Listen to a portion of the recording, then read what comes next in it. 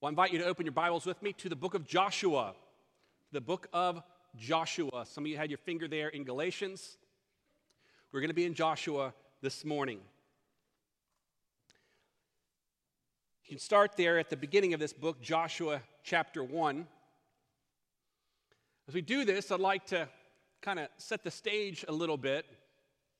We have multiple groups of people here this morning, and well, that's obvious because we all came in separate cars or from separate places, maybe even from separate ends or areas of town. And it can be difficult when you're looking at a few hundred people or a couple hundred people to address kind of everyone at one time. But as we do this, I'm praying that God will give me wisdom in doing this, because it can be tricky to do. And I was thinking about it and really how God's people throughout Scripture have worked as well. We're going to be at a particular moment in the life of the nation of Israel in the Old Testament or the Old Covenant. As you track through that history, it's really quite a history. Not too long before this, in Exodus chapter 32, Moses had been up on the mountain. Exodus 20, he receives the Ten Commandments. It's this glorious moment. I mean, God tells us it's unlike any other moment. A prophet meets with God, and God tells us Moses is unlike any other prophet because Moses met with God face to face. And so Moses is having this amazingly, spiritually intimate, yet intimidating moment with the creator of the universe. And the people are down in the valley, bored, partying. They construct a calf. Moses comes down, and he's brokenhearted over what he sees. And he cries out in this moment, "Who is on the Lord's side? Let him come to me." And some of the people come, but all do not. And in that moment, the Levites mete out God's judgment on those who have turned from faith in the true God. Thank God that he does not deal with us in similar measure today. You track on a little bit further, you come to Numbers chapter 11. Moses is still dealing with the same nation, the same group of people, some 2 million people, but among those 2 million, there are lots of different groups in that 2 million. And Numbers 11 tells us the people are complaining. Now, it's a host of people complaining, but Moses also tells us within the host, there is a group of what he calls rabble that are stirring up the host to complain. And Moses in this moment says, "Oh God, would you kill me rather than make me keep dealing with these people?" And again, I'm struck by the mercy of God because God does not kill Moses. He sends him help instead. In the end of Numbers 11, God sends 70 elders, men full of the Spirit, and God takes some of the Spirit that has been on Moses, he shares it with them, and they help lead the nation, some 2 million people. And as we sit here this morning, like that nation, there are various groups. There are some of us cruising through life, rather ignorant that anything is going on, part of the 2 million people. Others of us are having a difficult time, maybe complaining. Still others are stirring it up, creating, inciting these feelings. And there are others who are just prayerfully committed to following the Lord wherever he leads. Some people need to be hugged and comforted, told that it's going to be okay. God is still God. And at the end of the day, that will never change.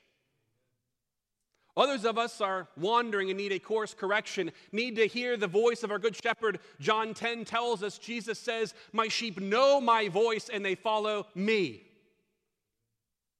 Some need to listen to the voice of the good shepherd in his word and resubmit ourselves to what God has said.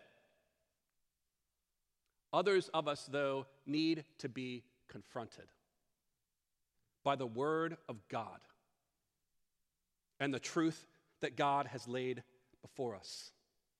See, Joshua records the entrance of God's people into the promised land. It is a moment of triumph. as a promise that God had made some 500 to 600 years before to Abraham was finally coming to pass. God had promised Abraham a people and a land, and it was finally here. Joshua tells the story of God's people conquering the land and then possessing the land, retaining it for themselves. The day has come. So Joshua is a record of victory, a record of an inheritance received. Yet even as God's people take the land, there is a sense that there must be more. You see, Joshua starts with a funeral and then ends with 2 more funerals, and really a third if you count the reburial of Joseph. Look down in your copy of God's Word, if you will, at Joshua 1, verse 1, the opening words of this book, after the death of Moses, the servant of the Lord. After this harrowing journey through the wilderness, 40 years of wandering, the people are about to enter the land. It is a moment of crisis. The death of a leader. The choice of a new leader. And a crucial question, will God's people follow this new leader? Exodus 32 to 34, after God's giving of the law, God's people rebelled in the wilderness, constructed an idol. God, a holy God, wanted to wipe out his people. Yet standing between the judgment, the righteous judgment of God and his people was one mediator, Moses. Moses stood between the people and the Lord. He used his street cred to negotiate their survival. Exodus 33. Moses pleads with the Lord, "For how shall it be known that I have found favor in your sight, I and your people? Is it not in your going with us, so that we are distinct, I and your people, from every other people on the face of the earth?" And Deuteronomy 34, verses 10 through 12, tell us about the greatness of Moses. There has not arisen a prophet since in Israel like Moses, whom the Lord knew face to face. None like him for all the signs and wonders that the Lord sent him to do in the land of Egypt, and for all the mighty power and all the great deeds of terror that Moses did in the sight of all Israel. Moses led the people out. But then Moses died.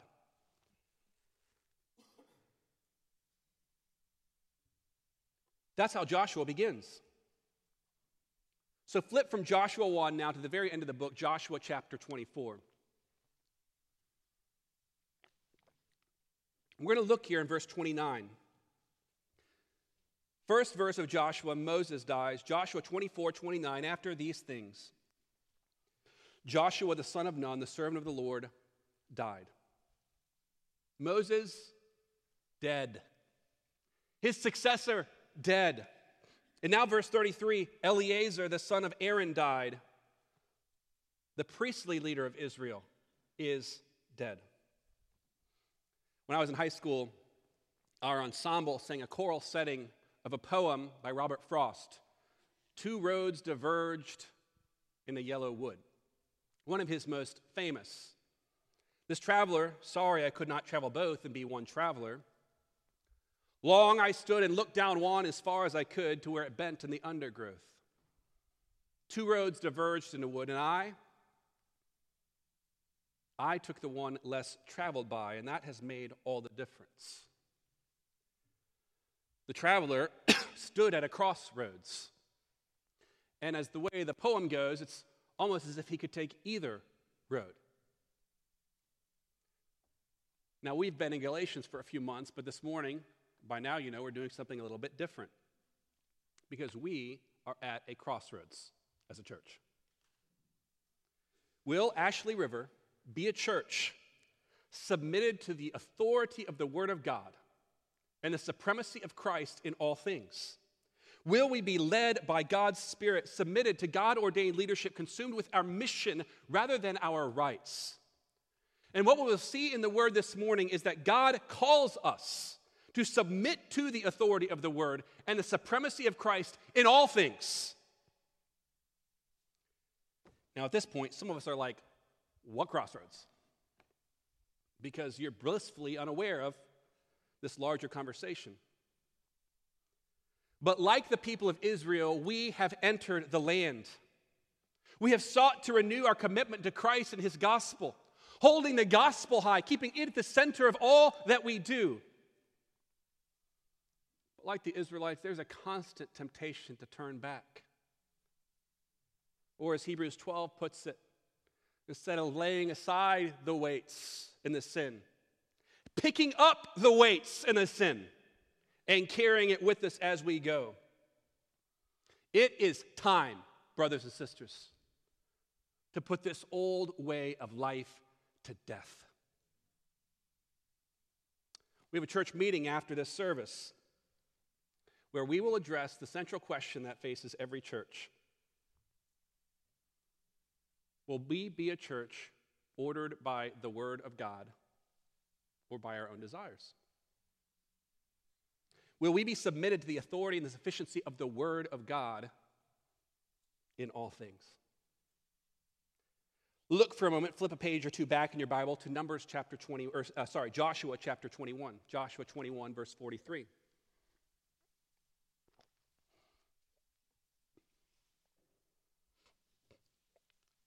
Joshua 21:43, thus the Lord gave to Israel all the land that he swore to give to their fathers.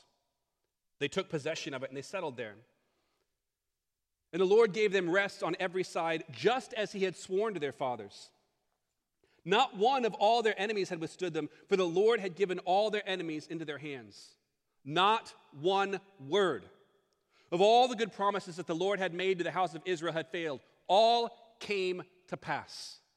What an amazing testimony to the faithfulness of God. Not a single word had failed. Not one. And we sit here today as recipients to much greater promises than God had made to these people. Christ and his gospel, they are ours. God has been bringing his redemptive plan to pass, Ephesians 1 tells us, since before the foundation of the world. And we sit here today because God always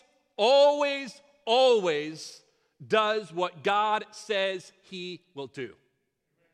There's not a single exception to this rule. Yet in Joshua 24, a choice again faces God's people. Before Joshua dies, he calls the people together 3 times in chapter 22, chapter 23, and chapter 24, and each time he addresses them. His final words to God's people. You see, Joshua 21, right before these 3 last messages, focuses on the faithfulness of God. God has done what God said he would do. Not one word has failed. And now the question confronts God's people. Will you respond in faith to God's faithfulness? Let's read Joshua 24, the first 13 verses. Joshua 24:1, Joshua gathered all the tribes of Israel to Shechem. He summoned the elders, the heads, the judges, and the officers of the people. And they presented themselves before God, and Joshua said to all the people, thus says the Lord, the God of Israel, long ago your fathers lived beyond the Euphrates. Terah, the father of Abraham and of Nahor, and they served other gods. Then I took your father Abraham from beyond the river and led him through all the land of Canaan and made his offspring many. I gave him Isaac. And to Isaac I gave Jacob and Esau, and I gave Esau the hill country of Seir to possess. But Jacob and his children went down to Egypt. And I sent Moses and Aaron, and I plagued Egypt with what I did in the midst of it. And afterward I brought you out. Then I brought your fathers out of Egypt, and you came to the sea. And the Egyptians pursued your fathers with chariots and horsemen to the Red Sea. And when they cried to the Lord, he put darkness between you and the Egyptians and made the sea come upon them and cover them. And your eyes saw what I did in Egypt. And you lived in the wilderness a long time.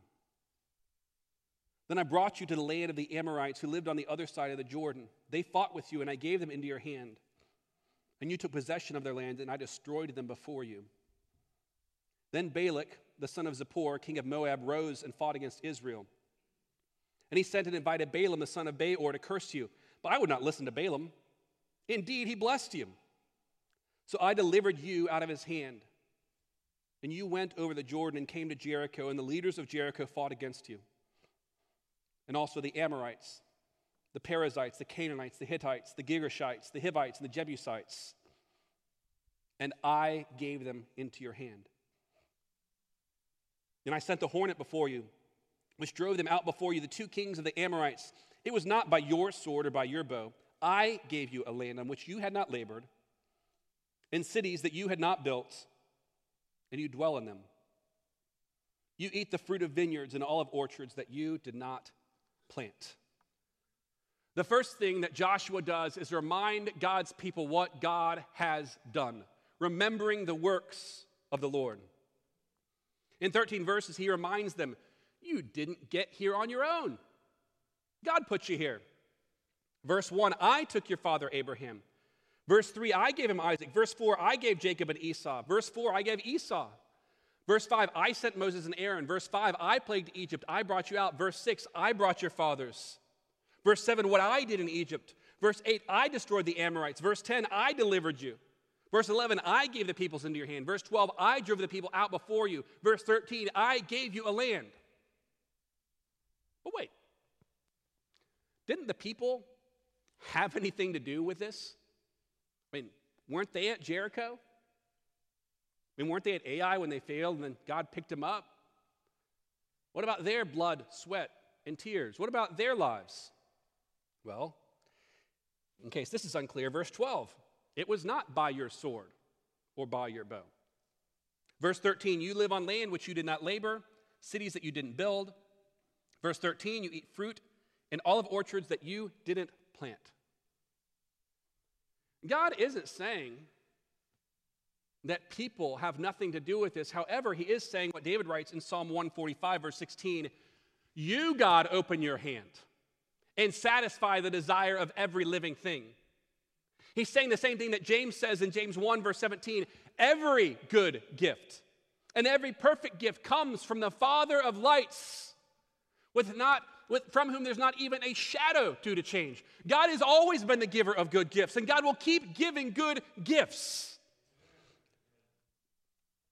So let's pause for a moment and think about what this means for us. Everything we have today came from God. Everything. All this, it ain't ours. It's not mine. It's not yours. It's God's. We're just stewards. We're not owners. Now, some of you might be sitting here and saying, well, that's real easy for you to say because you showed up in 2018. Fair. But none of y'all showed up before 1900 years after Jesus was here. I mean, even the very first members, one of whom, thank God, is sitting back here again this morning. We stand on the shoulders of work God has been doing without us for millennia. Brothers and sisters, God did his work before us, and he will do it after us. And he can do it without us. We are recipients of gifts we didn't earn. But isn't that how God works? He showers grace on people who don't deserve it, who didn't earn it. And isn't that how we work? We forget the works of God. I mean, Joshua reminds these people of the primary redemptive event in the Old Covenant, the Exodus. God delivers 2 million people in a blink from slavery and leads them to the promised land. But we sit here today as heirs of much greater promises. The primary redemptive event in history makes that event pale in comparison to the eternal Son of God becoming a human being to deliver untold billions from slavery to sin and death, delivering us from the judgment of God against our sin. Here's the thing about salvation. If you haven't placed your faith in Christ, it's something you can't earn. And if you have, it's something you didn't earn. The one thing that makes us all equal is we don't deserve God's grace. That's why we say the ground at the foot of that cross is equal. We all come, we don't deserve it, and none of us can earn it. So the key to anchoring ourselves in this gospel is remembering what God has done, not us. And as we do that, we recommit ourselves to white-hot spiritual devotion fueled by the grace of God. Let's pick up Joshua's words in verse 14. Joshua tells them all this story, and then in verse 14 he picks up and he says, "Now therefore, fear the Lord and serve him in sincerity and in faithfulness. Put away the gods that your fathers served beyond the river and in Egypt, and serve the Lord. And if it's evil in your eyes to serve the Lord, choose this day whom you will serve, whether the gods your fathers served in the region beyond the river, or the gods of the Amorites in whose land you dwell. But as for me and my house, we will serve the Lord." Then the people answered, "Far be it from us that we should forsake the Lord to serve other gods. For it is the Lord our God who brought us and our fathers up from the land of Egypt out of the house of slavery, and who did those great signs in our sight and preserved us in all the way that we went, and among all the peoples through whom we passed. And the Lord drove out before us all the peoples, the Amorites who lived in the land. Therefore we also will serve the Lord, for he is our God." What a moment. Joshua really seems to miss the boat here, because Joshua says to the people, "You're not able to serve the Lord, for he is a holy God, a jealous God. He will not forgive your transgressions or your sins. If you forsake the Lord and serve foreign gods, then he will turn and do you harm and consume you after having done you good." And the people said to Joshua, "No, but we will serve the Lord." Then Joshua said to the people, "You are witnesses against yourselves that you have chosen the Lord to serve him." And they said, "We are witnesses." He said, "Then put away the foreign gods that are among you, and incline your heart to the Lord, the God of Israel." And the people said to Joshua, "The Lord our God we will serve, and his voice we will obey." So Joshua made a covenant with the people that day and put in place statutes and rules for them at Shechem. And Joshua wrote these words in the book of the law of God, and he took a large stone and set up there under the terebinth that was by the sanctuary of the Lord. And Joshua said to all the people, "Behold, this stone shall be a witness against us, for it has heard all the words of the Lord that he spoke to us. Therefore it shall be a witness against you, lest you deal falsely with your God." So Joshua sent the people away, every man to his inheritance. Well, after a brief review of history, Joshua calls the people to action in verse 14. "Now, therefore, fear the Lord and serve him in sincerity and faithfulness." But I gotta say, this conversation moves like a conversation with a salesman who's not very good at his job. Joshua calls the people to commitment, verses 14 and 15, and the people say, "We're in." And Joshua says, "Hold on. I don't think you can do this." Verses 19 and 20. The people double down. Verse 21, "We're in." Verses 22 and 23, Joshua again calls them to commitment. Verse 24, the people say for a third time, "We're in." It's as though Joshua is calling them to follow the Lord and at the same time cautioning them against what this means for them. Cautioning them against assuming it's easy. It's as easy as saying it, speaking the words, easily said, more difficultly done. Because the first step in this spiritual renewal is to fear God. Fear God. Verse 14, "Now therefore," Joshua says, "fear the Lord." You see, the fear of God is rooted in knowing who God is. Christian God is the most beautiful combination of greatness and closeness. Jake referenced this a little while ago. John 1:14 tells us the Word became flesh, dwelt among us, walked and talked and breathed and ate like we do. But John 1 also tells us that he is the one who is eternal and created all things.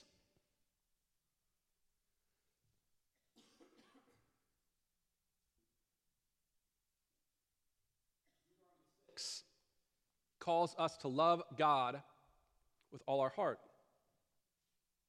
But we cannot rightly love God if we don't properly fear God. Proverbs 1:7 tells us the fear of the Lord is the beginning of wisdom. Joshua 24:19 tells us God is a holy God, a jealous God. To be holy is to be set apart. God's holiness is his set apartness, his uniqueness, his otherness. He's not like other beings. And his holiness permeates every aspect of his being. His love is a holy love. His grace, a holy grace. His mercy, a holy mercy. His holiness means that God and God alone is worthy of our worship. And God knows this. He will brook no rival. The Lord our God is a jealous God. Now, when jealousy shows up in our lives, it normally shows up like this. Why did she get invited and I didn't? It's a sinful kind of jealousy. But there is another kind of jealousy. It's a holy jealousy for people we love. So, if I were to see my wife being taken advantage of, or preyed upon, or attacked, there's a holy jealousy that should rise up in the heart of any faithful husband. For any parent to see their children under threat, there's a holy jealousy that arises in us for the sake of those we love. And God has a holy jealousy for his name. There is one being in the universe worthy of utter and total devotion. And the news flash for all of us is it ain't us, it's God. The holy triune God, the one who spoke and worlds came to be. The one who revealed himself to us in his word, the one who descended from on high and walked and talked like we walk and talk. The one who looked at rebels running from his will and set his affection on us and said, I love you, even though we don't deserve his love. This God is worthy of utter, total, complete devotion, and no other being is. Not only should God be jealous for his love, we should be jealous for it too. Our God is a holy God. And so the Lord says, you must put away other gods. Verse 14, put away the gods that your fathers served. See, following Christ has always been about repentance and faith. Faith, fearing the Lord, repentance, turning from other gods. It's been a number of years ago now, but my wife and I had this conversation pretty early on in our dating relationship. Oh, not about turning from other gods, but about turning from other people. I wasn't dating anyone else. But pretty early on, we realized this is serious. And if we're going to be serious in our commitment, we have to be exclusive in our commitment. Turn from other relationships. A commitment to loving this way is a commitment to turn from other loves. And so I want to say, dear brothers and sisters, it is time to put away the gods our fathers served. My first year here, I was in a meeting when a member of our Constitution and Bylaws Committee held up a copy of the Constitution and Bylaws and said, "This is our Bible." Brothers and sisters, that is idolatry. It's time to put away that God. we could more rightly say, this is our Constitution. Then that is our Bible. We have gotten all out of whack. When that can be said in a room full of people and business goes on as usual. That is godless, it is wicked, it is idolatry.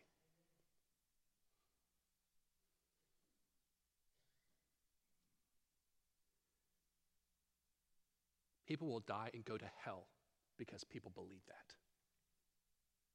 That can't save anyone. We need people that are submitted to the lordship of Christ and the goodness and the authority of His word.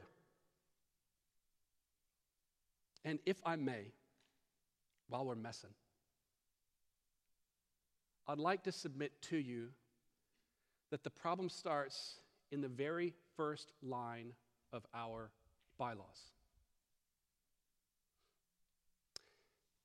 The Ashley River Baptist Church is a sovereign and democratic Baptist church under the lordship of Jesus Christ. Now, I'm not going to start out by pointing out the paradox that's here. I've done a good bit of reading on Baptist polity, actually a fair amount.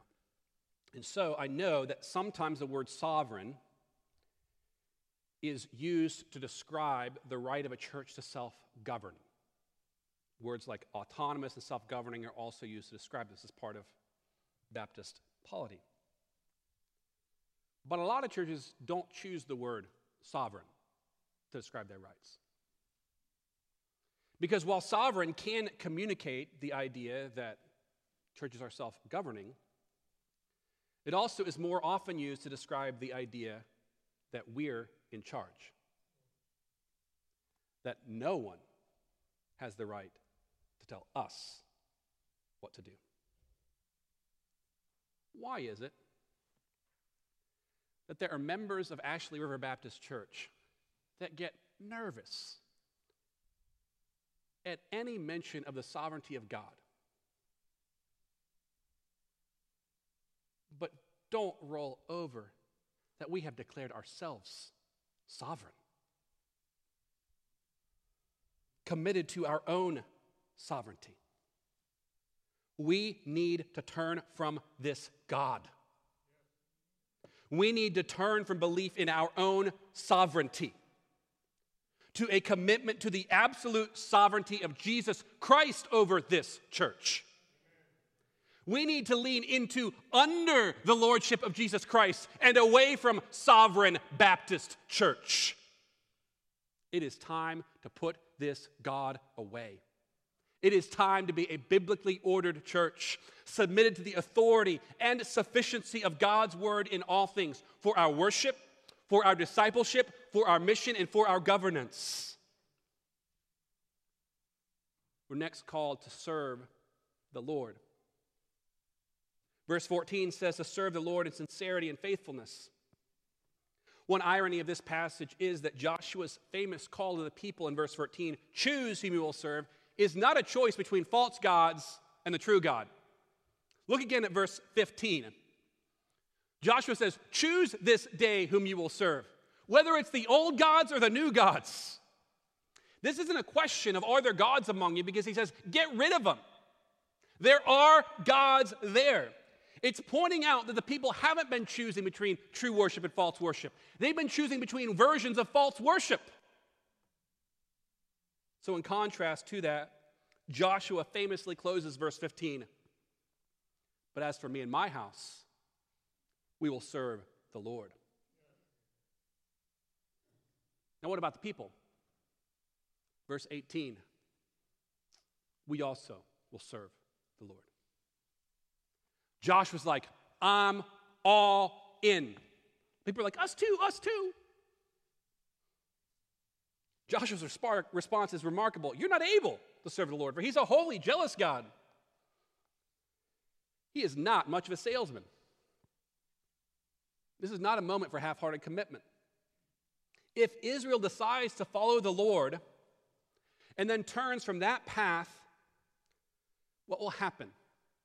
Verse 20, the Lord will turn and do you harm, consume you. One writer on this passage put it this way: Yahweh is not a soft, cuddly Santa in the sky who drools over easy decisions during invitation hymns. I mean, Jesus does the same thing in the Gospels. You remember Luke 14? Crowds are following Jesus. We're in. Jesus speaks these words, Luke 14:26, if anyone comes to me and does not hate his own father and mother and wife and children and brothers and sisters, yes, and even his own life, he cannot be my disciple. Whoever does not bear his own cross and come after me cannot be my disciple.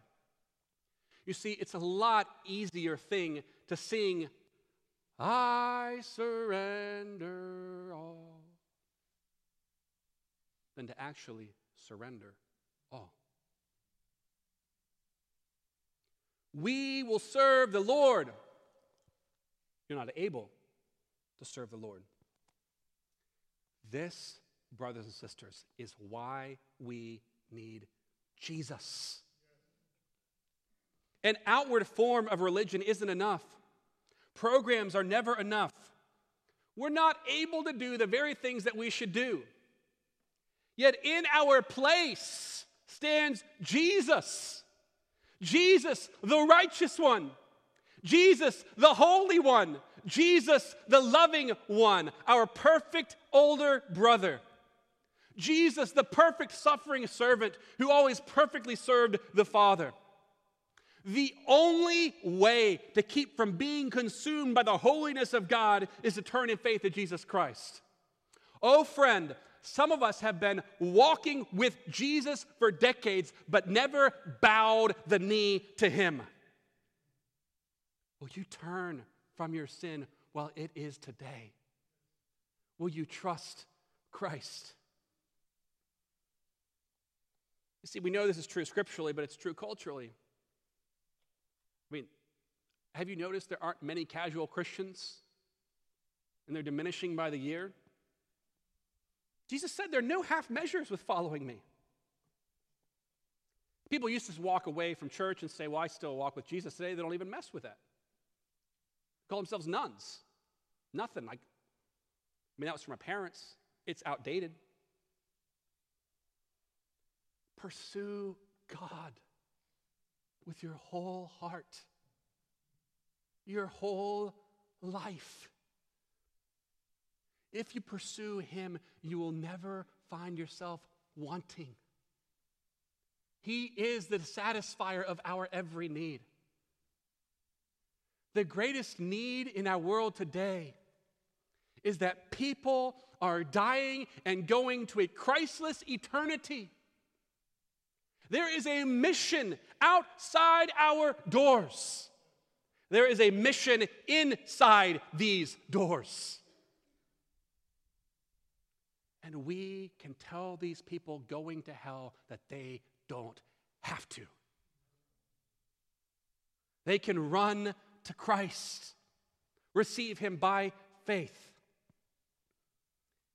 And this covenant renewal leads to the sobering aftermath of this moment. Look now in verse 29. After these things, Joshua, the son of Nun, the servant of the Lord, died. Judges 1, if you turn over a page in your Bible, begins after the death of Joshua. And the period of Judges is a period of lawlessness and sin.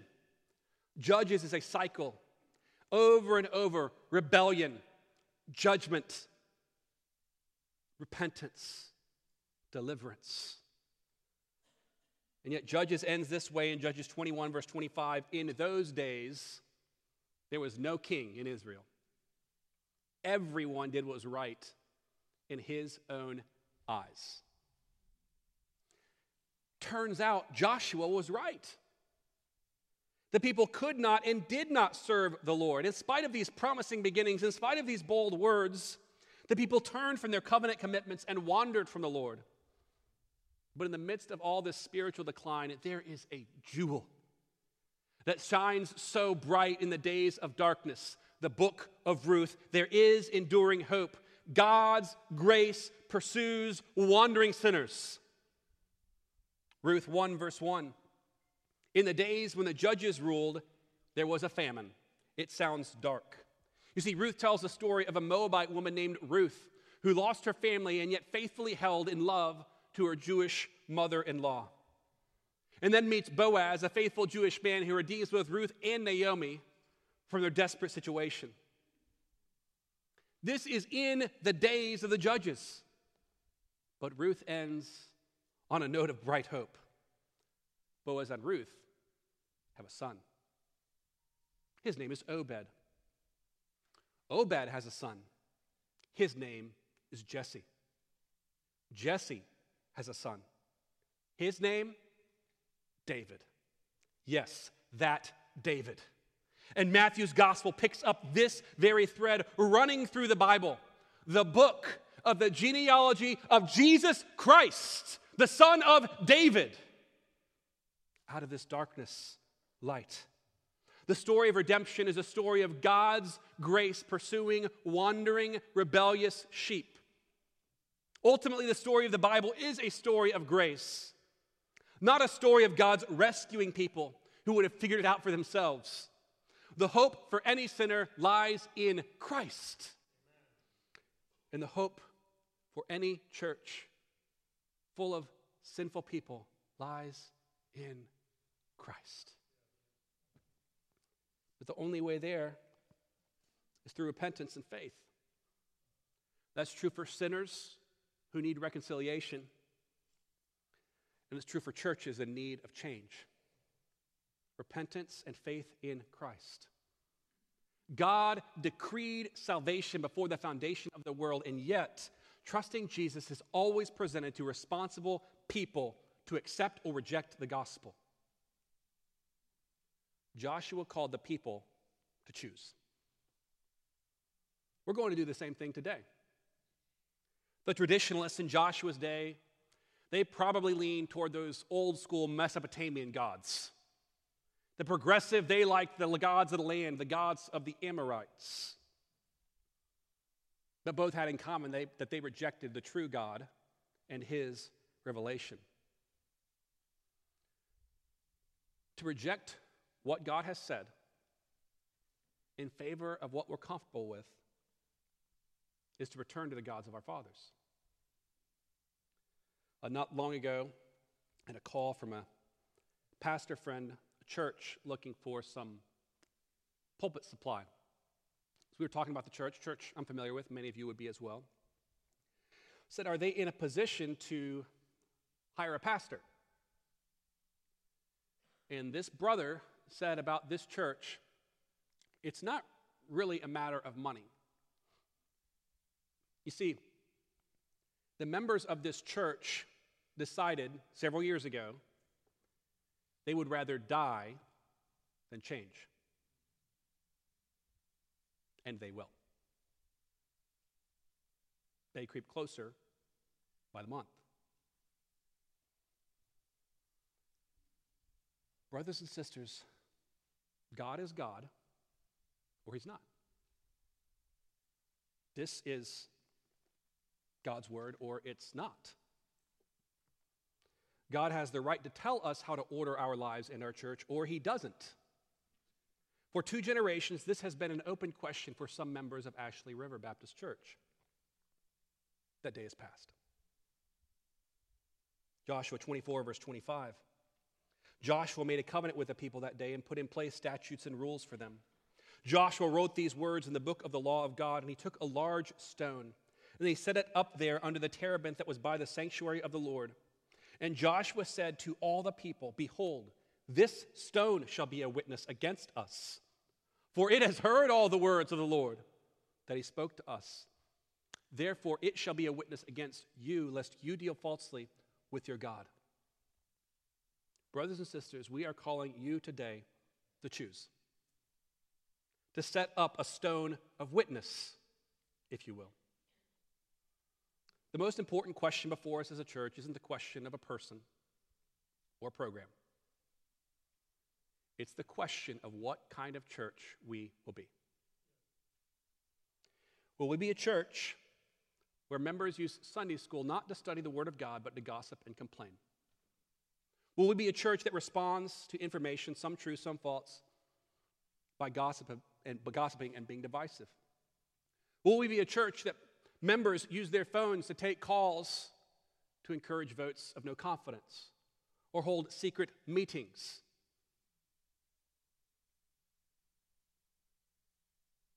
Because that's not only the history, it's the present reality of our church, including some Sunday school classes that ironically began meeting last Sunday. Remember that meeting a month ago? We said, hey, this happens in Sunday school classes. And we said, oh, no, it doesn't. It does. Happened last week.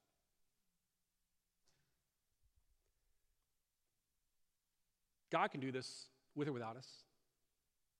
God can do this with or without me. It is my prayer for our church that our church will be a culture of courageous grace, where we humbly seek the Lord together, where we strive as best we can as broken people to follow Spirit-filled leadership, and we get consumed with making disciples for Christ instead of our minutia and pet causes. The choice is before us. We know the kind of church God is calling us to be. And today, let's declare with this Joshua, as for Ashley River Baptist Church, we're all in. We will serve the Lord. Let's pray. Let's search our hearts. It's time to choose.